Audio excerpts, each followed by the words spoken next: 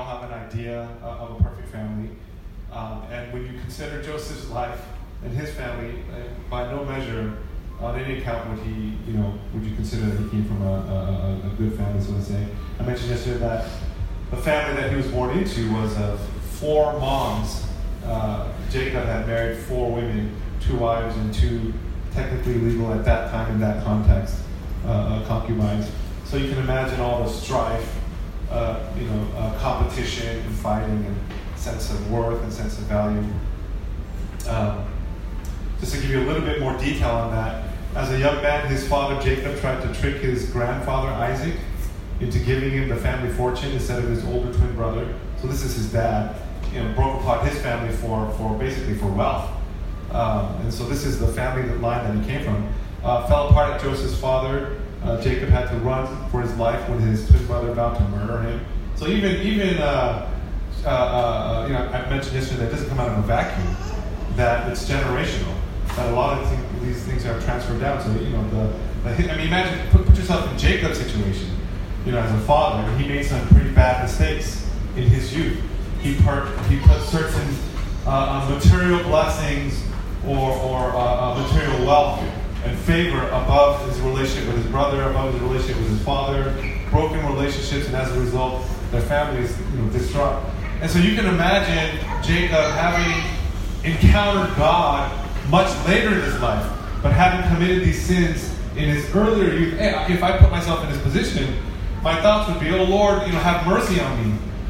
I pray that my children wouldn't commit the same mistakes that I committed."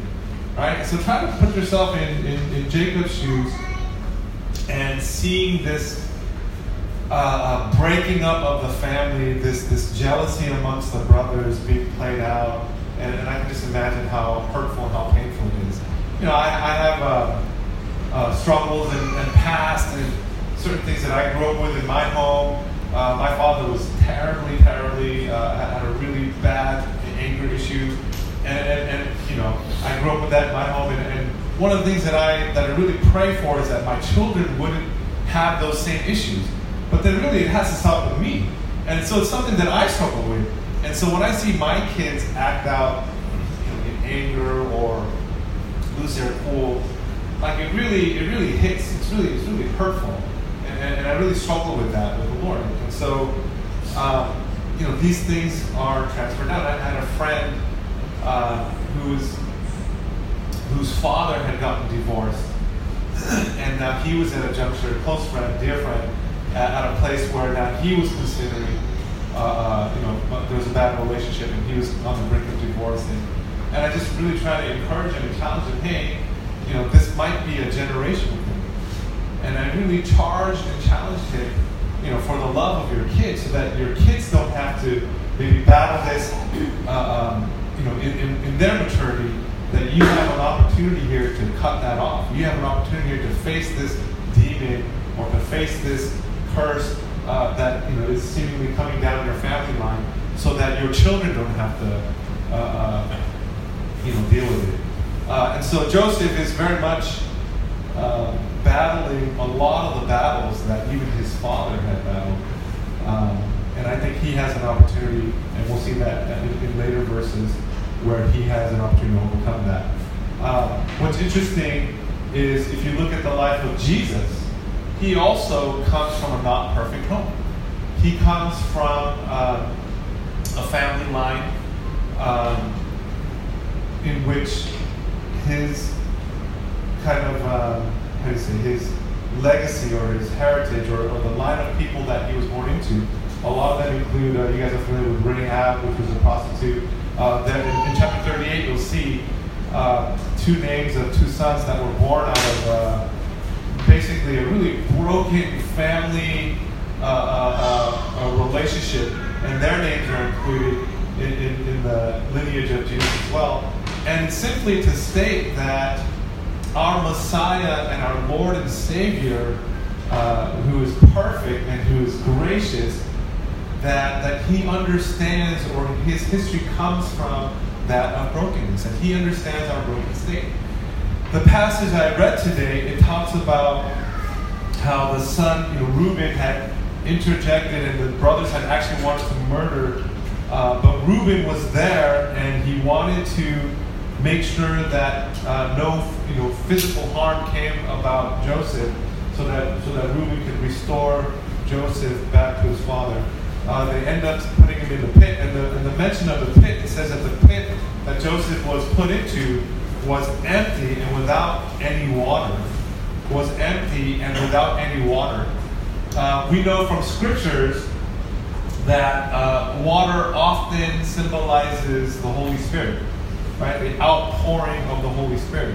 And so Joseph was put into this dark or this empty pit, and it signifies that it was a place without water. You could say that it was a place kind of symbolically or imagery-wise without the presence of God or without the presence of the Holy Spirit. Now we know that when Jesus was crucified, that the Father, when Jesus, the fullness of sin was put upon him, my sin, your sin, sins of the world, past and present, that in that moment, this perfect relationship between God the Father, God the Son, God the Holy Spirit, in that moment where Jesus says, "Why have you forsaken me?" and the Father had to turn away as the sin of the world was placed upon him. And I've talked about sin before in the sense that it's not simply God's preferential treatment. It's simply that his nature is perfect, and that anything of sin cannot stand in the presence of God. And so it's not that God doesn't love us, it's just that we're separated by sin, and our nature does not mix with his nature. If our nature and our sin state were to come before his nature, we would literally be consumed. Not because he doesn't like us, but simply by his nature. He's holy, he's righteous, he's perfect, he's without sin, he's so awesome, like the power of the sun. And so the only way to come before his presence would be to be covered, or to have atonement, or to have his nature upon us, which is given to us by that of Christ Jesus. In his perfect nature, having not sinned, going to the cross, taking the sins of the world upon himself, we believe in that, we proclaim that Jesus is the Messiah and Lord, we profess to that, and therefore then his Holy Spirit lives in us as a seal of the promise, and then therefore we're coming into right standing in relationship. And so when the sin of the world comes upon Jesus, just think about this for a second.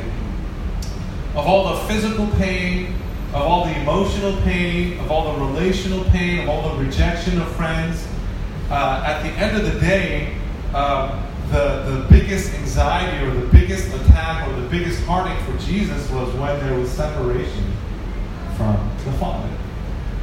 Now you and I both know, right? If you've been a Christian long enough, in maturity, that everything could be going well, seemingly in terms of circumstances, and yet people could look at you on the outside, and materially and health-wise, and everything seems okay, but we could be so distant from God, and there could be such turmoil. I mean, such attacks on our mind and in our soul. I mean, outwardly, physically, maybe you even said to yourself, "What's wrong with you? Like everything's okay, like everything's in place." But inwardly, there's this turmoil. It's almost like the phrase where we say like living hell, right? And then there are other times where, as a believer, physically or circumstantially or materially or career or health, things might be falling apart. But then you have this incredible inner peace, the presence of God. And this presence of God somehow supernaturally transcends the circumstances.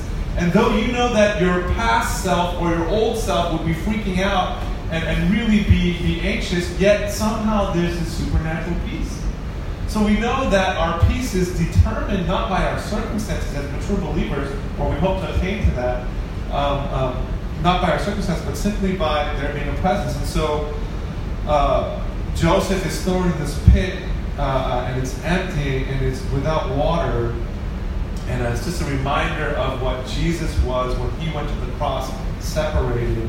And I take the without water or without the Holy Spirit or without the presence of God as the real sort of punishment or living hell sort of situation. I remember a testimony that I heard of a woman who had escaped, a North Korean woman who had escaped from North Korea, was a refugee, had come and brought her 8 or 9-year-old son across the border at great risk of life. Had found a community, was tricked into an arranged marriage with a farmer on the Chinese side.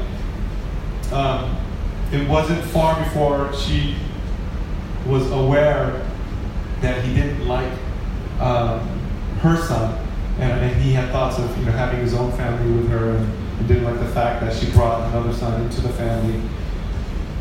One day she comes home after a day's long worth of work, and the son's not home.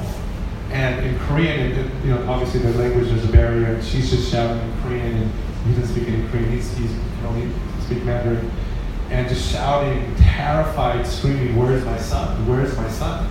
And the guy wouldn't get eye contact with her. And she's telling us this story. I had a translator, and she's telling us the story, and you could see just the emotions and the fear in her eyes, and just this family situation really broken, because of circumstances, forced into that situation, really taken advantage of, and just screaming and crying out, "Where's my son? Where's my son?" He wouldn't say anything, would just keep avoiding her. She knew something terribly had gone wrong. She runs out. It was in the dead of winter, and the way she says it was blizzard, snow was coming sideways. I mean, you couldn't yell very far because no one could hear it because of the force of the wind and the sound and the gale of the wind. And she's just yelling out her son's name, "Where are you? Where are you?" No luck. No one's there. Son doesn't respond. Just walking around. Finally goes a little bit further into town. Comes into town. And it's the same thing. At this point, she doesn't care. When you come over from North Korea to China, you want to kind of lay low, not give out your identity, acquaintance, where you're from, things like that. And so they'll spend a lot of years trying to learn the language, trying to assimilate into the culture, trying to find a small job, whether it's at home or around the neighborhood. But at this point, she didn't care. She was just looking for her son. She was screaming out.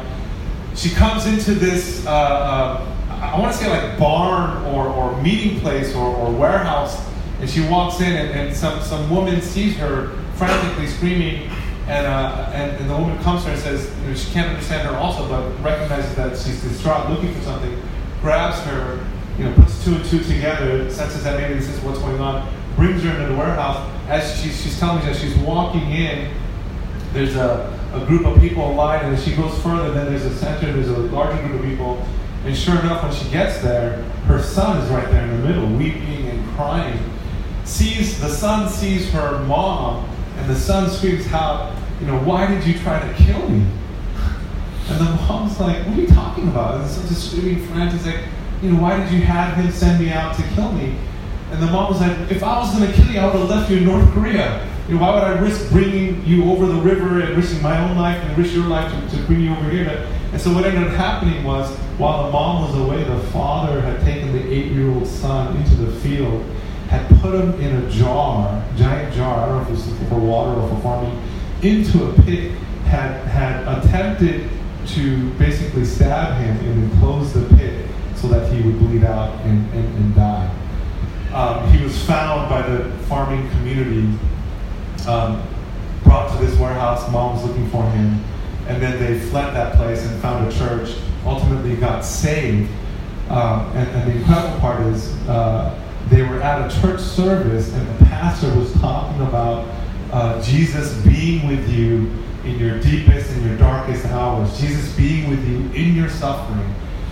And during that message, after the sermon, the 8-year-old boy then goes to the mom and says, "Mom, I don't know if I ever told you this, but Jesus was with me in the pit. Jesus was with me in that hole, in that pit, when that man had tried to murder me and tried to bury me."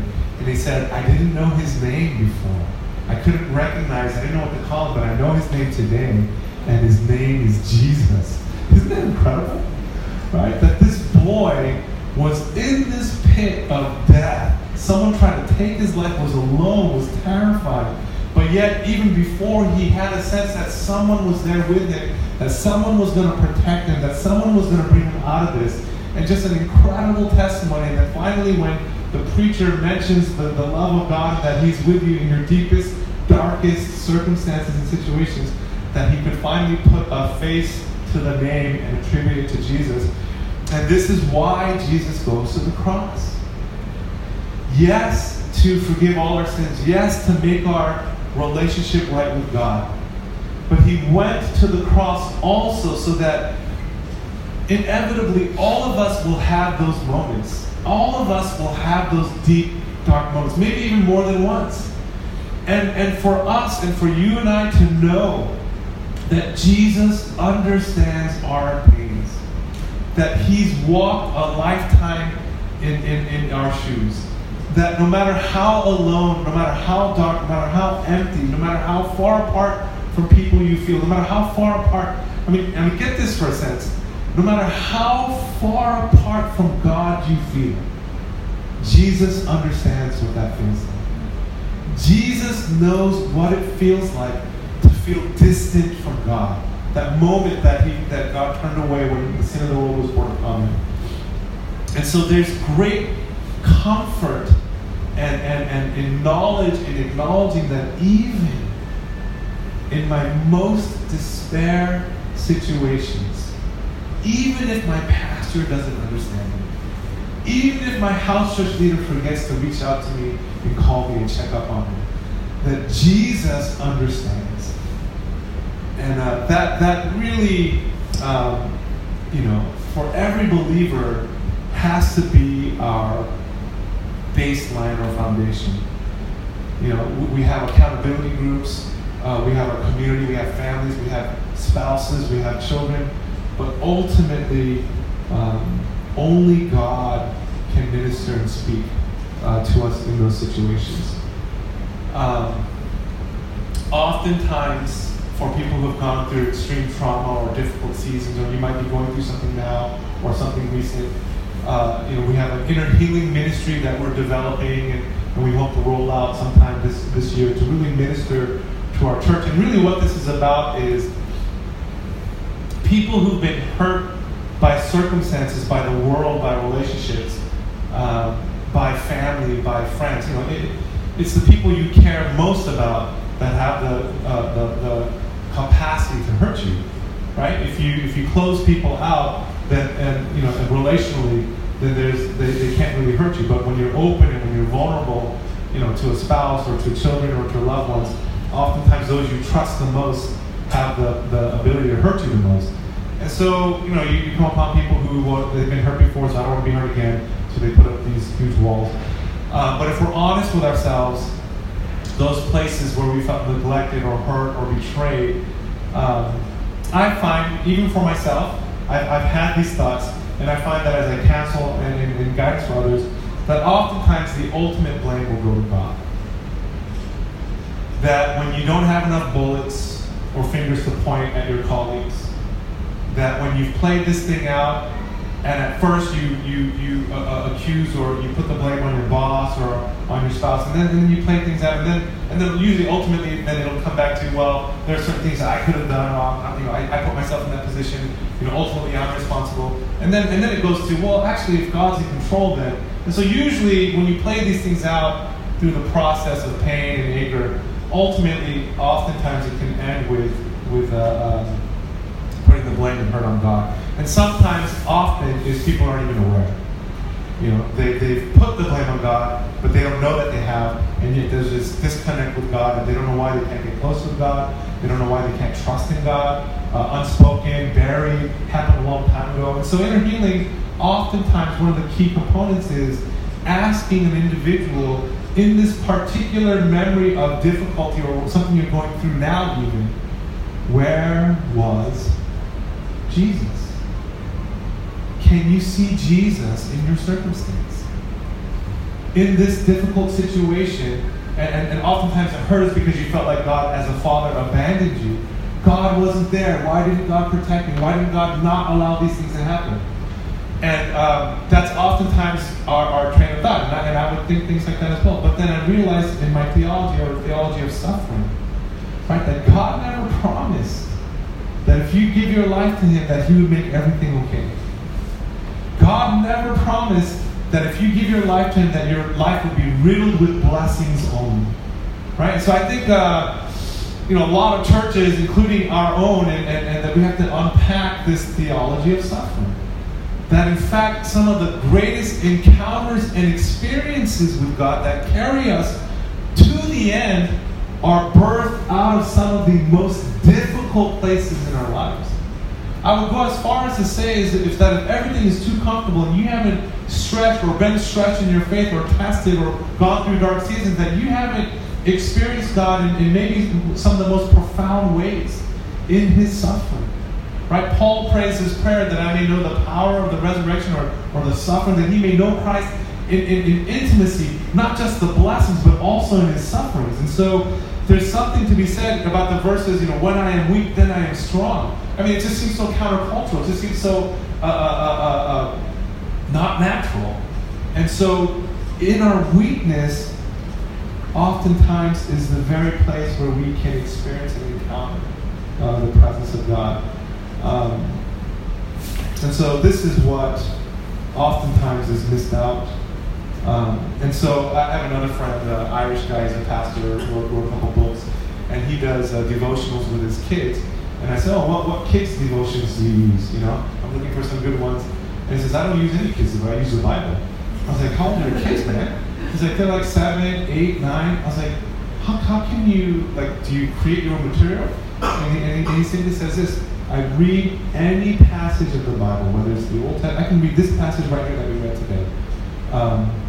Joseph's brothers, wanted to murder. Reuben wanted to say, convincing the son of the pit. He could read these passages to an 8-year-old, and this is a question that he asked when he does these devotions with his kids. And it's almost like a mystery or a discovery session. It was, where's Jesus?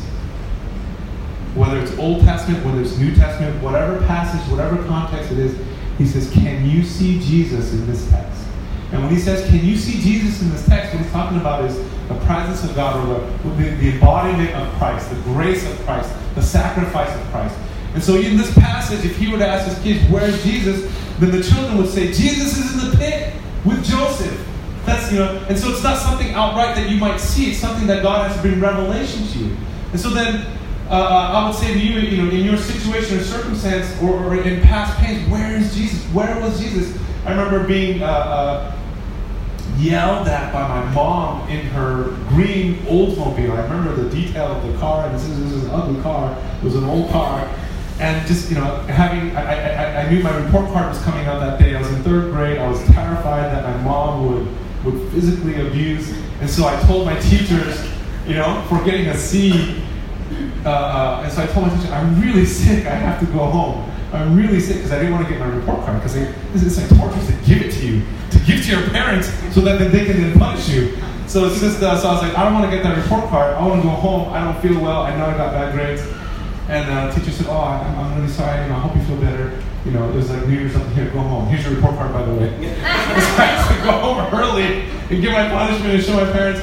And she was just irate, she was just upset, and she was yelling, and at one point she was get out of the car, get out, I don't want to see your face, and I was so scared, I was weeping, and I was at the same time I was angry. I was like, I want to get out of this car. And I remember thinking, I want to get out of this car, I want to leave this family, I hate this family. And then many years later, that was at the age of 10. At the age of 33, I'm doing inner healing for the first time, and someone's walking me through this counseling, and what are some of the traumas of your childhood, and where did you feel like God abandoned you? And this story came up, and the counselor said, where's Jesus? And I said, he's not in the car, he's on the moon or something. And he left me alone, and my mom and my dad, and they abusive and all this. And so I said, I can't see Jesus. He's not there. He doesn't care. I didn't meet Jesus until 15 years later. And then take a deep breath and pray through once more and say, and we would pray, Lord, would you reveal yourself to Sam, during this time. And really it's about going back to that place, going back to that time of that struggle, of that pain that was never really healed. It was never, imagine like a cut or something, or a wound or a break that was never properly healed. And so as a result, you walk through your life with this limp. Right? And one day you encounter God, and one day God wants to heal you. Well, it does require a bit of going back and precision sort of a treatment or surgery. And so I had to go back, and I was on the 2nd or 3rd time, and I said, I see Jesus. Right? And for everyone, And for your circumstance, it could be different. But for me, in that moment, and it was just like a presence, I knew that in that moment I didn't know or recognize, but I knew that God had a bigger plan.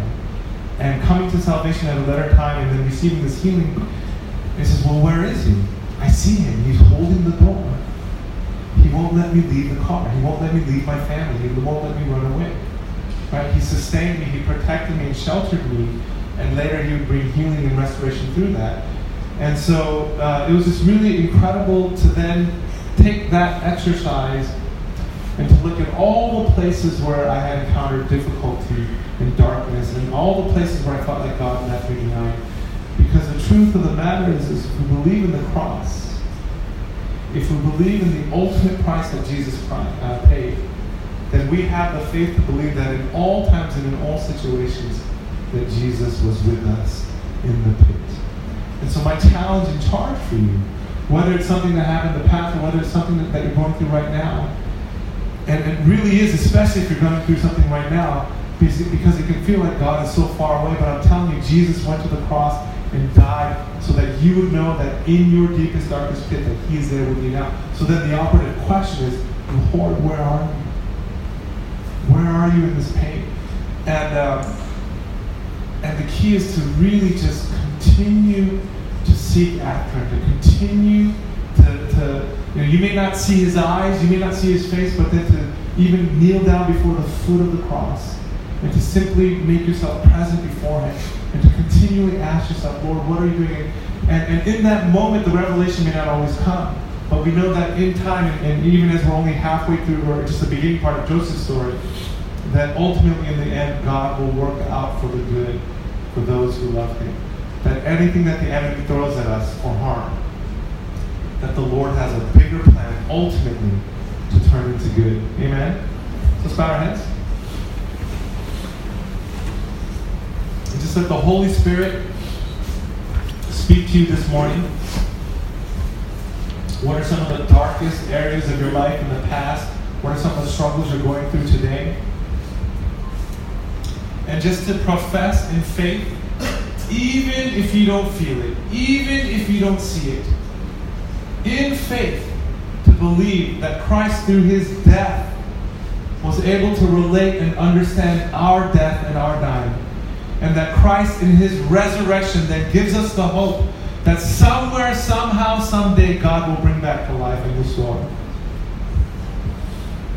And just invite the Lord and say, Lord, please walk with me in every situation, in my home, in my family, in my children. I don't see how I feel like I'm not doing a good job as a father. I feel like I'm not doing a good job as a mother. But Lord, show me that even through the most difficult times, God, that you are there.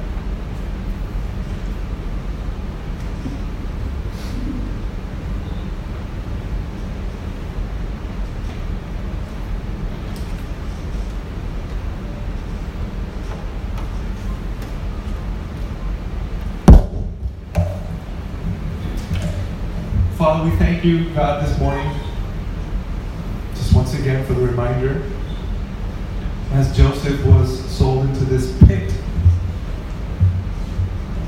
and was empty and was stripped of his tunic, his majesty, his covering, his authority, in the same way you were thrown into the pit and you were stripped of your royalty, of your majesty, of your authority. And it was because you went into the pit and suffered and separated from God that you were then elevated to the highest place, to a position and a place where you could minister to and heal and touch all peoples, of all nations, of all generations. And so, Lord Jesus, this morning, we give you all the praise, we give you all the glory.